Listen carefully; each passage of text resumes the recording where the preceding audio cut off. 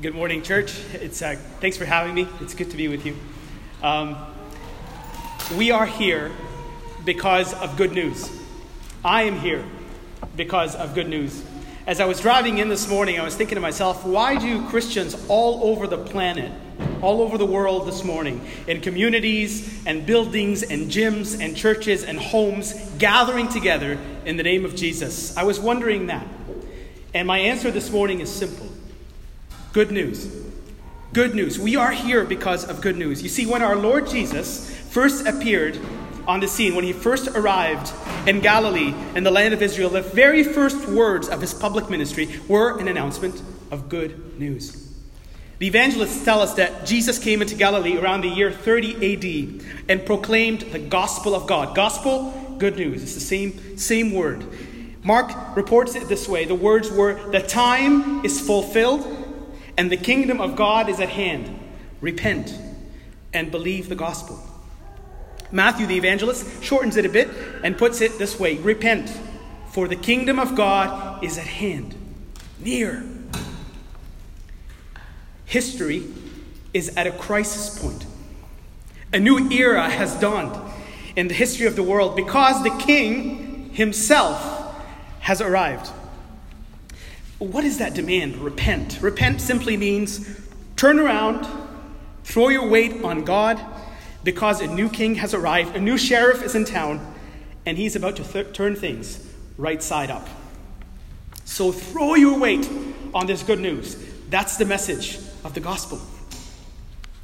Jesus then, Matthew tells us, gathers a bunch of ordinary disciples and begins his ministry. He picks a few fishermen that maybe have encountered him, and he knows them. He invites them to follow him, and it just takes off. In Matthew 4, we see healing and delivering, teaching and proclaiming of this gospel. The bringer of good news then sits down to deliver the most revolutionary sermon in the history of the world. And that will be the topic of our sermon this morning. If you have a Bible, would you open it to Matthew chapter 5, verses 3. That's where we'll begin, verse 3. I think we have the text up. And church, I'm going to ask you, if you don't mind, to stand once again for the reading of the word. And I will read the first portion, the blessed are part. And I'm going to ask you to respond with the for they are, and so forth. So, for example, blessed are the poor in spirit, for theirs is the kingdom of heaven. I will say the blessed are part, you say for theirs is the kingdom of heaven. All right, let's do this. I'll read the top part myself. Seeing the crowds, he went up on the mountain, and when he sat down, his disciples came to him. And he opened his mouth and taught them, saying, Blessed are the poor in spirit, for theirs is the kingdom of heaven. Blessed are those who mourn, for they shall be comforted. Blessed are the meek, for they shall inherit the earth. Blessed are those who hunger and thirst for righteousness, for they shall be satisfied. Blessed are the merciful, for they shall receive mercy. Blessed are the pure in heart, for they shall see God. Blessed are the peacemakers, for they shall be called sons of God. Blessed are those who are persecuted for righteousness' sake, for theirs is the kingdom of heaven. I'll read this part. Blessed are you when others revile you and persecute you and utter all kinds of evil against you falsely on my account. Rejoice and be glad, for your reward is great in heaven, for so they persecuted the prophets who were before you. This is the word of the Lord. Thanks be to God. Please be seated. My aim this morning is to show us the Beatitudes as a single package, as one package, the way I believe the Lord intended us to receive them. We could camp for weeks in each one of them, but I just want to appreciate them this morning as a package, a single package of good news from Jesus, all in one. So first I'll ask, who are these blessed people that he is describing? And what does it mean to be blessed? Second, we'll look at the blessings themselves. And finally, we'll close by looking once again at the one doing the blessing and how each of these Beatitudes, these blessings, point us back to him. So first of all, who is being blessed? A little more background is crucial for us to answer that question. You see, right at the beginning of Jesus' public ministry, Matthew records for us what has become known to us as the Sermon on the Mount.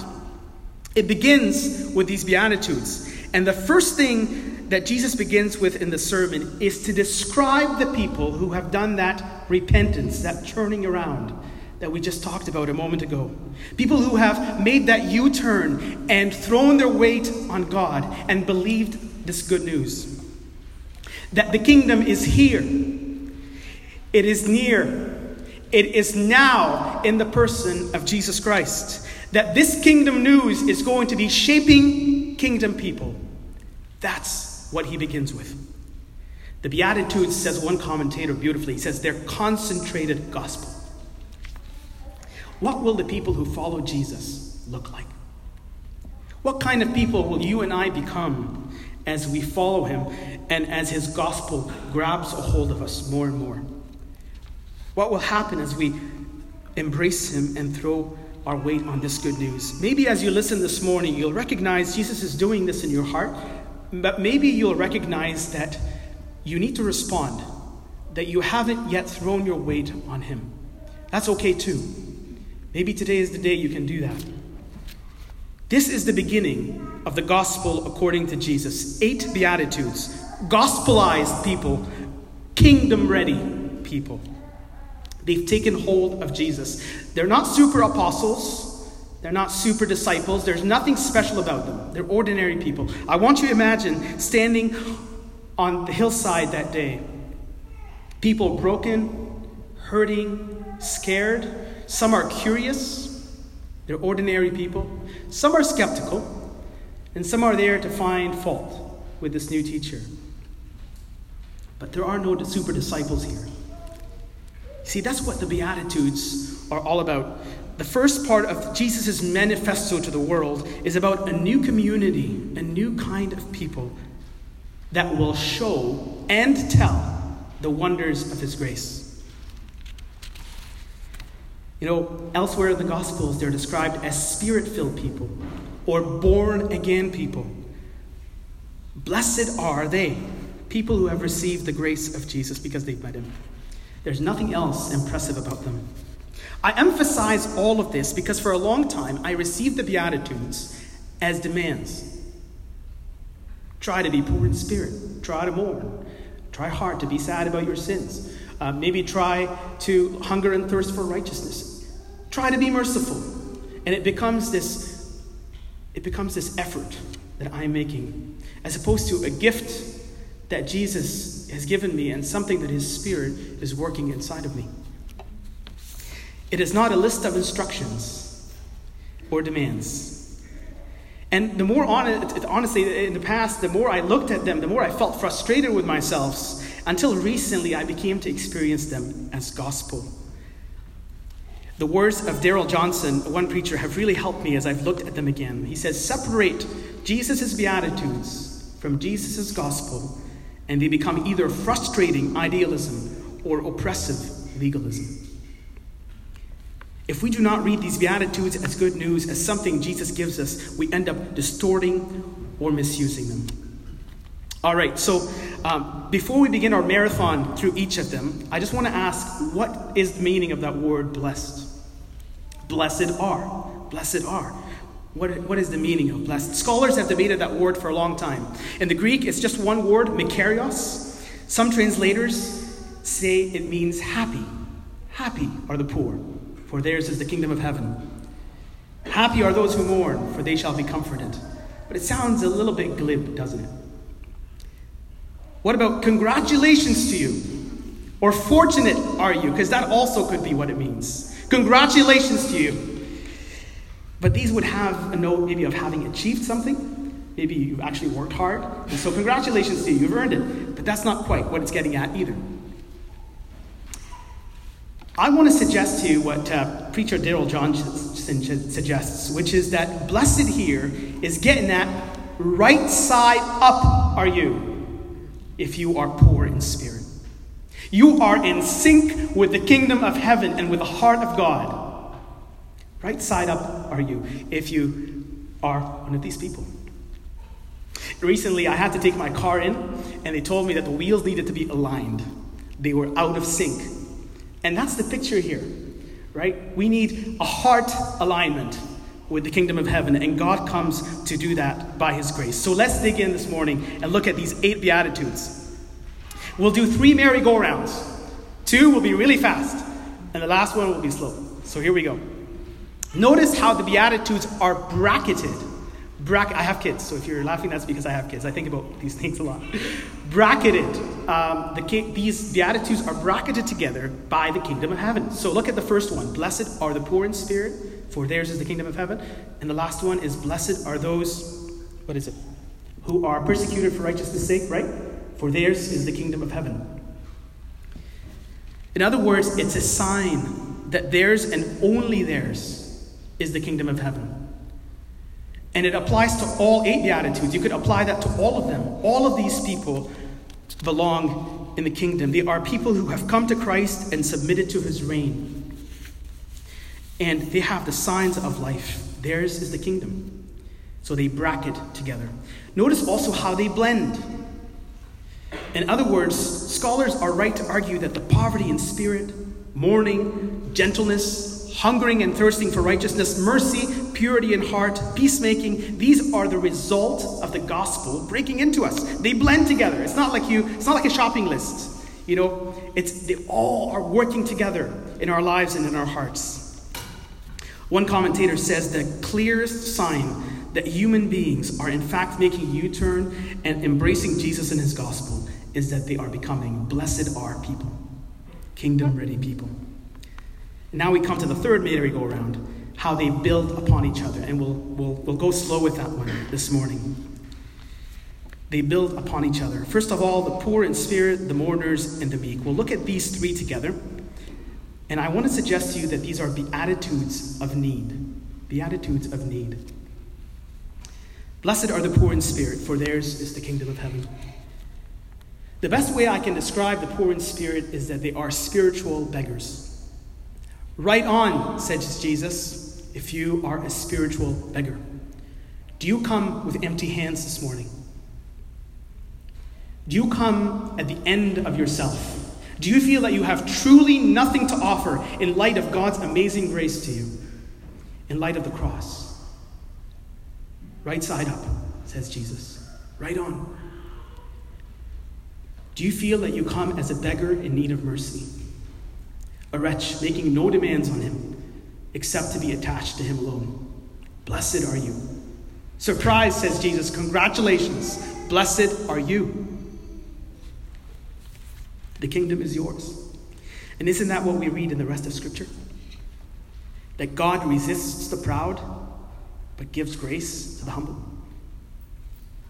You see, spiritual beggars don't boast about achievements, not because they don't have any, but because they love to say that it's all of grace, because it's true. They know it's all gift. It's all mercy. It's all something they do not deserve. You see, for them, grace alone is not just a slogan. It's their heartbeat. Justification by faith through grace alone can sound heady sometimes. But this is Jesus' way of putting it. The poor in spirit, the needy, the spiritual beggars. That's the central article of our faith. We've read this morning, or we've prayed together, where it says, for by grace you have been saved through faith. It is not your own doing. It is a gift of God, lest anyone should boast. One hymnist, I love it. One of my favorite hymns, he says, nothing in my hand I bring, simply to thy cross I cling. Naked come to thee for dress, helpless come to thee for grace. Foul I to thy fountain fly. Wash me, Savior, or I die. Do you feel that poverty and desperation this morning? If so, blessed are you. The second one, blessed are those who mourn, for they shall be comforted. You see, this is mourning, not just sadness. This is a profound kind of grief that he is describing. And the Greek shows that it's not just a one-time fit of sorrow or tears or regret about something that you've done, but something active and continuing. It's an active, profound mourning. And I just wonder, what is Jesus talking about when he blesses and cheers on those who mourn and are filled with tears? How strange, right? But again, it would be strange if it's something you worked up. If it wasn't the gospel that grabbed a hold of you and the scriptures became the spectacles by which you see the world for what it is. Sin, brokenness, not just inside of us, but outside of us, everywhere. We see brokenness and death and turmoil and manipulation and lies. The shortest verse in the Bible describes Jesus at the tomb of Lazarus. 2 words, Jesus wept. It says, all is not right with the world. Often, we get that impression, don't we, when we listen to the news or when we learn about the history of humanity, and it just seems to all be upwards progress. But with the eyes of faith, we can celebrate the good things that God has brought into the world, but also see it for what it is. There is brokenness. There is sin, and it needs to be dealt with. So mourners see this, and they mourn it profoundly. They mourn it inside, and they also mourn it with their witness. They long for the day when God will make things right. An old Anglican prayer, I love it, says, "We acknowledge, O Lord, and bewail our manifold sins and wickedness." And they got it from the Apostle Paul, who says, "We fall short of the glory of God." But then there's the promise. It doesn't end there. For you shall be comforted. Weeping may last for the night, but joy comes in the morning. The day is coming, friends, when God will wipe away every tear from our eyes. Neither shall there be any mourning or crying or pain, he says. And the Holy Spirit, the God of all comfort, will fill us with all joy. And he already is doing that, isn't he? As we learn to mourn. He fills us with joy inexpressible and full of glory, full of the hope of glory. Notice that the mourners are not sulky people. Okay? It's not the people who, just are always down on themselves. That's not who he's talking about.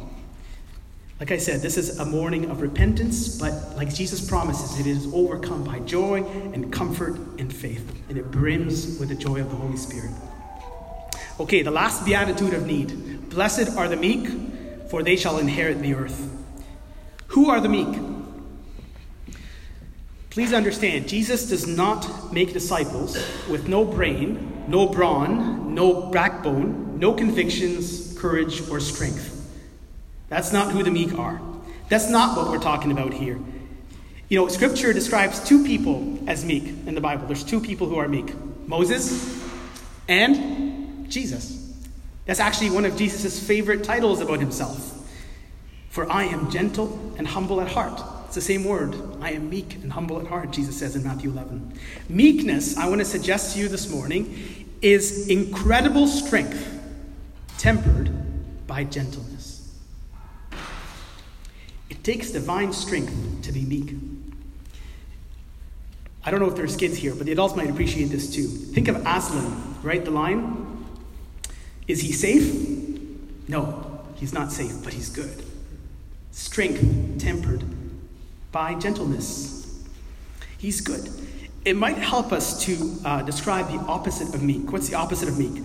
I'll tell you what the opposite of meek is because I know firsthand. The last few weeks, I've been very fretful. I've been just worked up about stuff, self-absorbed and disturbed about what's going on inside me and outside me.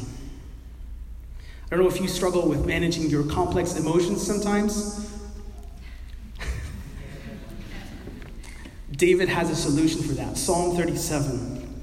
He starts by describing his fretfulness. And what is his conclusion at the end? He says, wait for the Lord and keep his way. And he will exalt you to what? To inherit the land. Isn't that the promise that Jesus gives us? Blessed are the meek, for they shall what? They shall inherit the earth, this very earth. In other words, keep humble. Calm your heart in the presence of the Lord. Don't get pushy and shovey and try to make, get your way. Wait for the Lord. He will exalt you to inherit the land. That's Jesus' promise to us. Amen? So far, 3 beatitudes of need. Needy people who grab hold of Christ and of his gospel. Their whole lives become gradually characterized by a reliance on grace alone. Blessed are they. Now we come to the central beatitude, and I want to suggest to you it's kind of like the hinge of the door between the first three and the last three. Okay? It's the central beatitude. Blessed are those who hunger and thirst for righteousness, for they shall be satisfied. What is righteousness? Sounds like a stuffy word, doesn't it? Righteousness. Righteousness just means right relationship.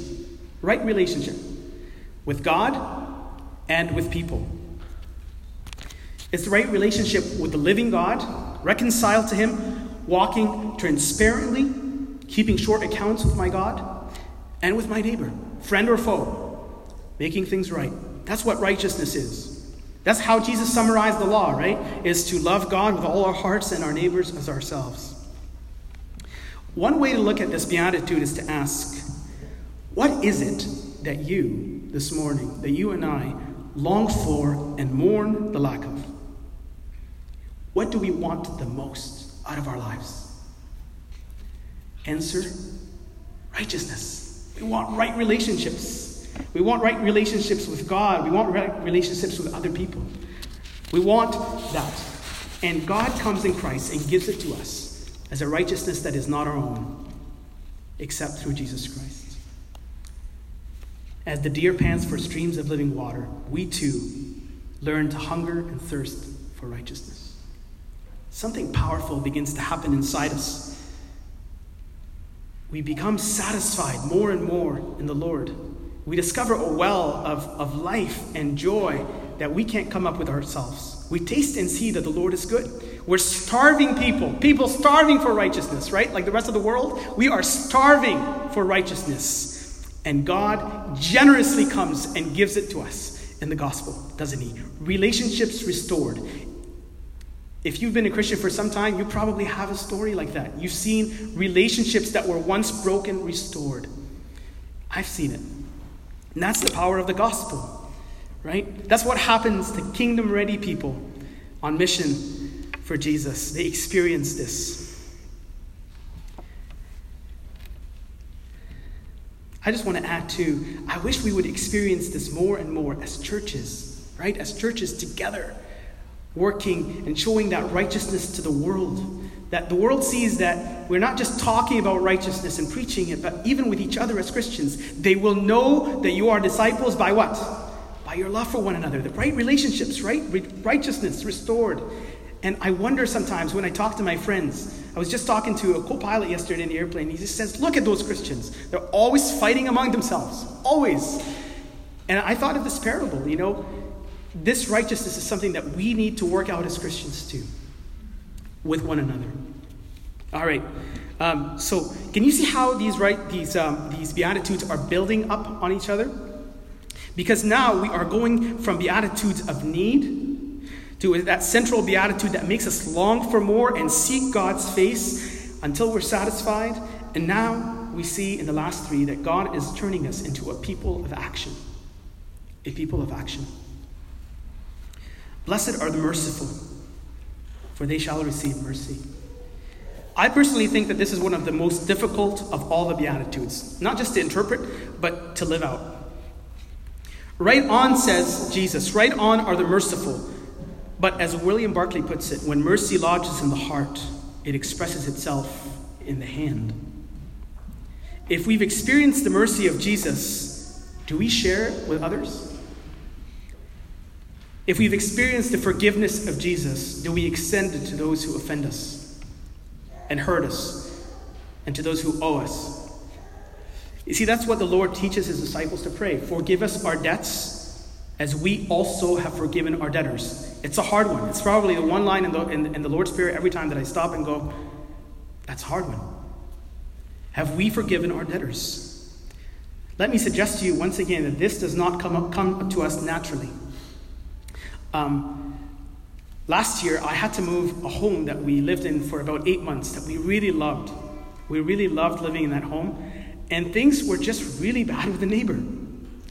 It was very difficult to get along. It was the nature of the property. We had to share so much together, and it just did not work out.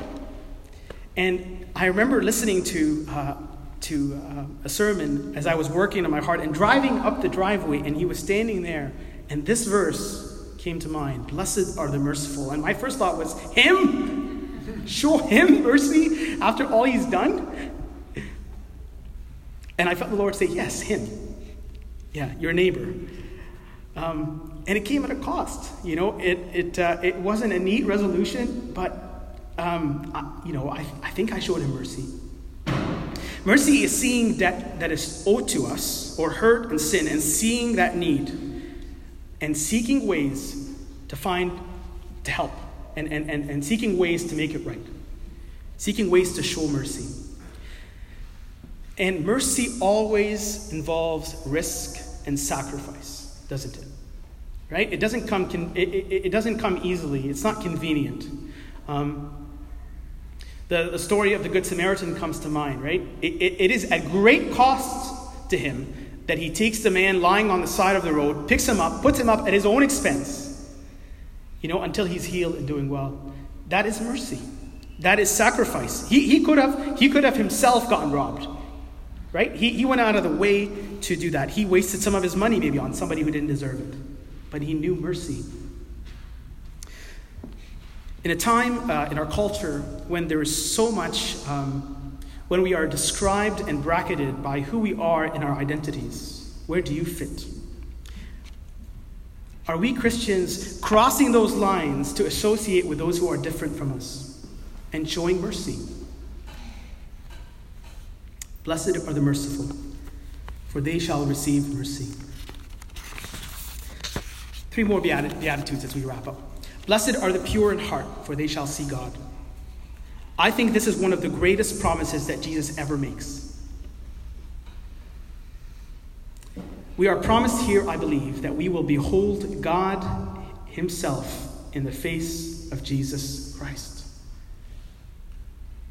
Philip, one of Jesus' disciples, once asked him, Lord, show us the Father, and we'll be happy. We will be satisfied. And what was Jesus' response? Have I been with you for so long, Philip? And you do not know me, and you have not come to know that he who has seen me has seen the Father? And Jesus makes that promise in the Beatitudes to every disciple who is pure in heart.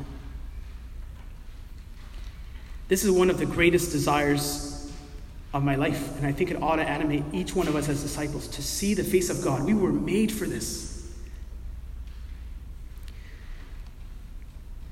What is the purity that Jesus describes? He is describing an unalloyed, unadulterated, transparent heart that wants one thing, to see God. There's one philosopher, Kierkegaard, he says, purity of heart is to will one thing. I love that line. One thing. And that one thing for us Christians is Jesus Christ. As the gospel grabs hold of us, I believe that the good news begins to purify us from the inside out. Maybe you've been struggling for a long time with a sin that makes you unclean, impurity. And the gospel comes and promises us that over time, God will cleanse us from the inside out. He will purify us so that we can see God. The gospel does that work in us. We become beatitude people. In other words, I think if you want to become a person who is increasingly pure in heart, you should look at all the previous beatitudes that have been building up to this point. Become a person who is poor in heart, a repentant, mournful person, a meek person, a hungry, thirsty for righteousness person, a merciful person, and I think you will see God. I think that's part of the promise here.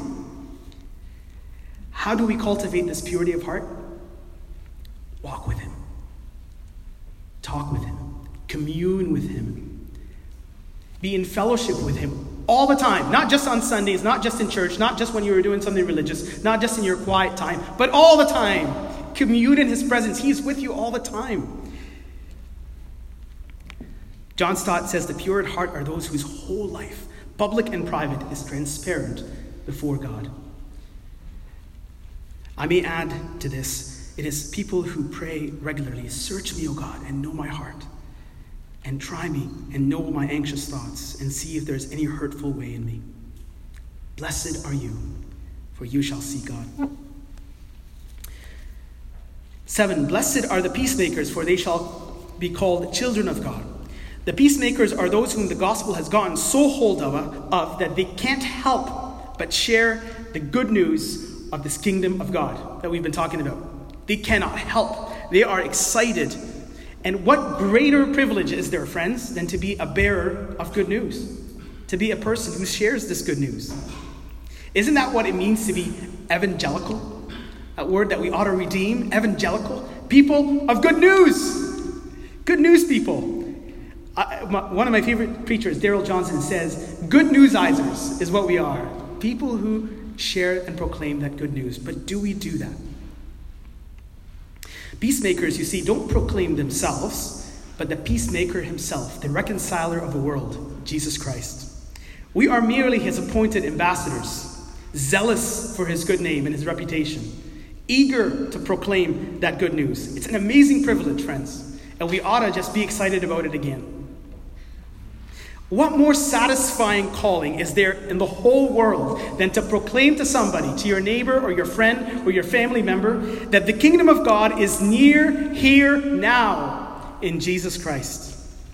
That through the cross and resurrection of Jesus, you can be made right with God. You can have a relationship with him. What better news? What better news than to tell them that they can be welcome in God's family? No requirements. Come. Blessed are the peacemakers, lovers of shalom, lovers of wholeness. Do we have that reconciling posture today? If so, Jesus says, right on. Blessed are you, peacemakers. Now, as we come to a close, we come to the last Beatitudes, the least popular one. The only one that Jesus actually expands upon for our encouragement with a promise of joy. Blessed are those who are persecuted for righteousness' sake, for theirs is the kingdom of heaven. Kingdom-ready people, gospel-driven people will be persecuted. Make no mistake about this. All who desire to live a godly life in Christ Jesus will be persecuted, says Paul to his disciple Timothy. People who stand up for what is right, for the right order that God intends for the world, who proclaim it even when they proclaim it humbly as we ought to, will be persecuted. They will be reviled, says Jesus. But notice that Jesus doesn't bless persecution because of our foibles or hobby horses or our idiosyncrasies. He blesses the persecution that is for righteousness' sake, the righteousness that we talked about. You might say the persecution that happens because we proclaim the kingdom of God and his righteousness. Following Jesus comes at a cost, friends.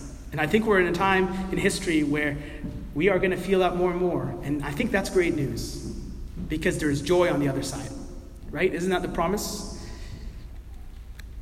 Because there's joy on the other side. If discipleship to Jesus Christ comes at no cost to you, and you've been a Christian or you call yourself a Christian for a long time, I want to invite you to really ask yourself this morning, have you really picked up the cross of Jesus, denied yourself, and followed him? Have you felt the burn of discipleship?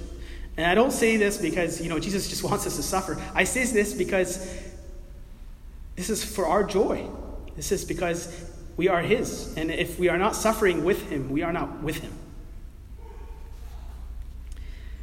But the promise is rejoice and be glad.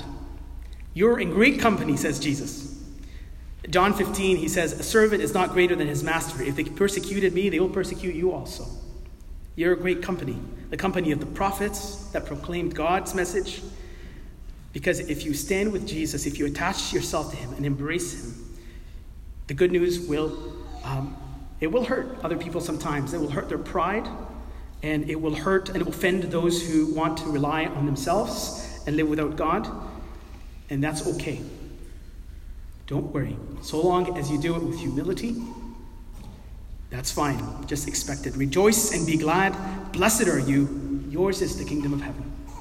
Your reward is great. Now, as we close, I would be amiss if I didn't close by pointing us to who these Beatitudes point to and who they are modeled by. You see, Jesus is the one who models all of these. He encapsulates all these Beatitudes. If you want to see poverty in spirit, mourning, hungering, and thirsting for righteousness, if you want to see mercy, If you want to see peacemaking and persecution for righteousness' sake, watch Jesus.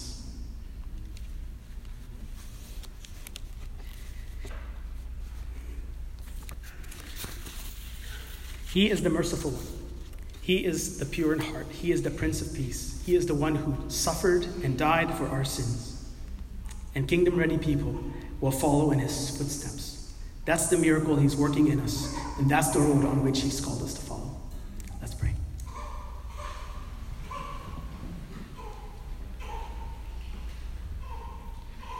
Lord Jesus, we are excited about this gospel this morning. And we are also reminded of how dependent we are on you. We need you to work this good news in our hearts and in our lives. We need your grace. We need your strength. So turn our hearts towards you this morning. In Jesus' name, amen.